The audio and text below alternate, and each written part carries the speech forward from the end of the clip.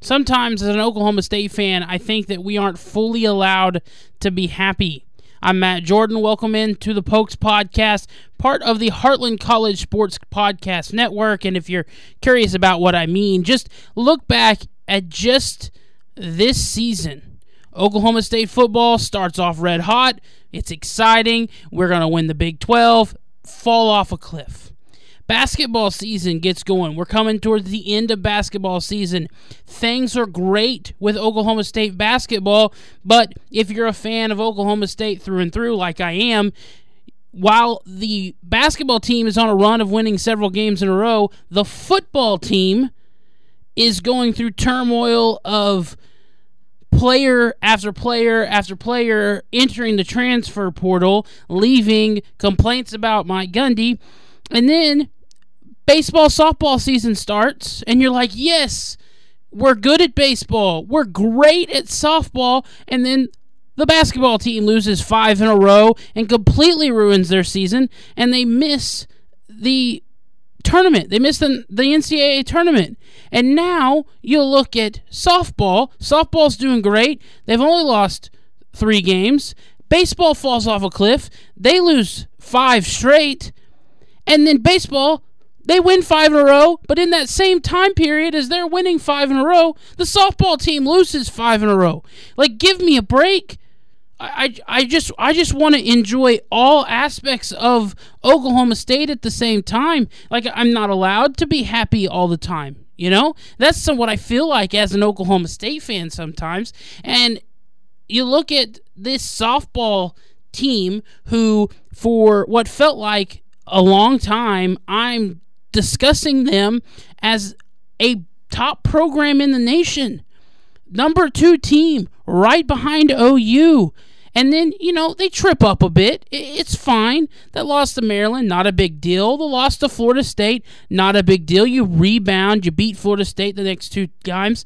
You lose an out-of-conference game to Wichita State, and you're kind of, but that's only the 3rd loss of the season, and then it starts to unravel.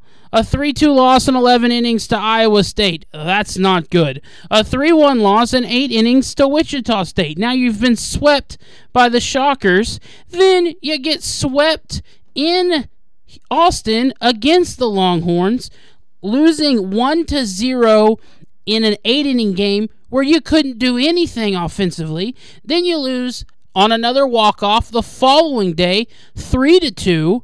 And then 5-2 later that afternoon to round out losing all 3 games to Texas. And now all of a sudden you've fallen out of the top 5 and are now looking at maybe not even getting a chance to host the whole way through until the World Series like you thought. And guess what? You're not anywhere safe because now you have to travel to Lubbock to take on Texas Tech, and Texas Tech is no slouch at softball. They are 30-19. Now they're not great in conference. They're 4-11, and they've lost to some games that Oklahoma State has won.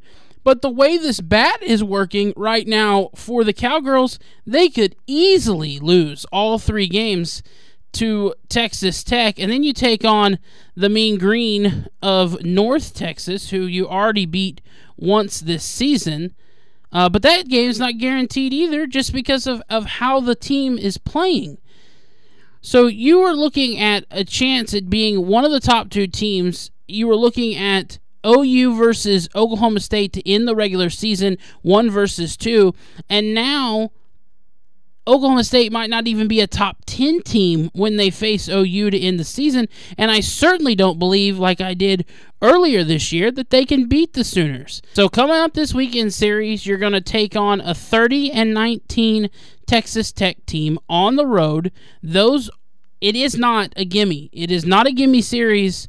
Texas Tech, of course, 2 straight losses. They've lost 4 of their last 5, and they have lost 7 of their, looks like, last 10 games. So it hasn't been great running down the stretch for them, but they're still a good team, and with the way Oklahoma State is hitting, It is not a give me. It is not a give me by any means. And they've got some good pitchers. They've got a couple pitchers with good ERAs, good whips. They're led by a pitcher in Sage Hoover with a 2.48 ERA. And the way Oklahoma State has scored runs and the way Oklahoma State has hit, it is not anything to think that will continue. You're just going back and looking. The most runs they have scored in the month of April came the 1st and the 2nd of April, and then the 11th of April. A 11-0 win against Incarnate Word. Then they shut them out while scoring 10 runs. But then you play some close games against Wichita State, score 5, lose 8-7. You score 7 against KU, 5 against KU, 7 against KU. Those aren't bad, but then when you really look at the Iowa State series, where you only scored 5 runs, 3 runs, 2 runs, one of those a loss, score 1 run against Wichita State, score no runs in the first game against Texas, and 2 runs in the second 2 games, you score 4 total runs in a series when earlier in this season, this team was lights out when it came to scoring runs. 8 runs, 10 runs, 10 runs, 12 runs, 15 runs, 12 runs, 11 runs, 13 runs, 9 runs, 11 runs. And if you're saying, well, Matt, the competition got better. No. These teams that they were scoring against, 5 runs against Florida State, 9 runs against Florida State, and then it was a close 3-2 game. So they scored against Florida State. Taking on West Virginia Tech, they scored 10 runs against a good Virginia Tech team. Nebraska is a good team that they shut out 10-0. Michigan, they scored 15 runs against a Michigan team that is good. 6 runs against Missouri. So, yes, the competition has gotten better, but at the same time, Oklahoma State's batting has just fallen off a cliff, and I cannot, for the life of me, figure out why this team isn't producing runs. It's not because players aren't hitting. Rachel Becker, 471 average. Kylie Naomi, 371 average. Naomi has driven in 49 runs. Michaela Work has driven in 39 runs. Morgan Wynn, driven in 34 runs.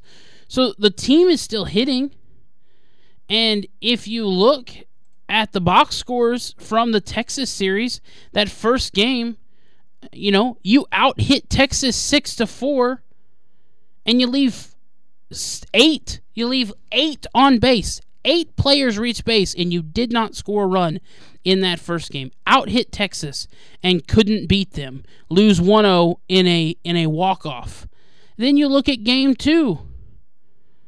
And you out-hit them again, 6-3. There were only 3 hits in that Texas game, and you lose 3-0, out-hitting them again, leaving 7 on base. Texas left nobody on base. Nobody was left on base. Kelly Maxwell shut them down until the bottom of the 7th inning, in which she gave up her first, really probably and only mistake of the season. Gave up the 3 runs, picked up her second loss of the season. And then in the final game, at that point, the momentum is gone.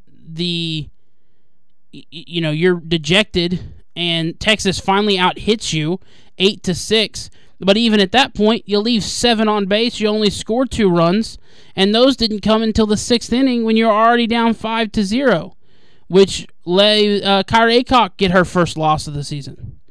So the pitching is not an issue. You only give up 1 run in the first game against Texas, and it came at the end of the game, a walk-off. You only give up 3 runs, all coming in the same inning, a walk-off, 3-2 to win the game for Texas. And then you give up the 5. You only gave up 3 runs to Wichita State. So pitching is doing its job. You only gave up 3 runs against Iowa State, 2 runs and 2 runs, and lose the Iowa State game, the third Iowa State game, giving up only 3 runs in 11 innings, with opportunities to win that game, just like you had opportunities to win the games against Texas, and you didn't.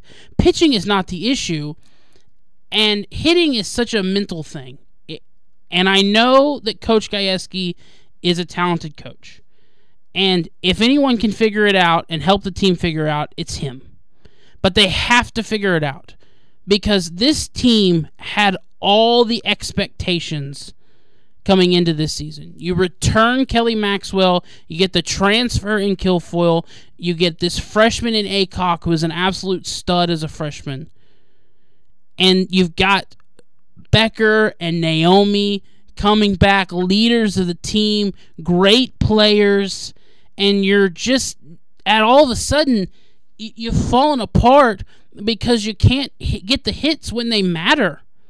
It reminds me, with the way the pitching has been and the hitting, those Jacob deGrom Mets teams, when deGrom would give up like 1 or 2 runs and the Mets would lose like 1-0, 2-0 because they just couldn't hit for him or whatever. Like, it's got to be frustrating on their part because how good the pitching is and has been, and yet they still aren't winning. I didn't think this team would lose 5 games all season. To lose 5 in a row is just mind-blowing to me. And now, and I'm not sure that they don't lose more. You can't tell me that this team is going to go down and sweep Texas Tech in Lubbock, a 30-win Texas Tech team. I'm not convinced they'll go down there and sweep them. Then you play North Texas. I would hope you can win that game. But then you got to end your season taking on OU.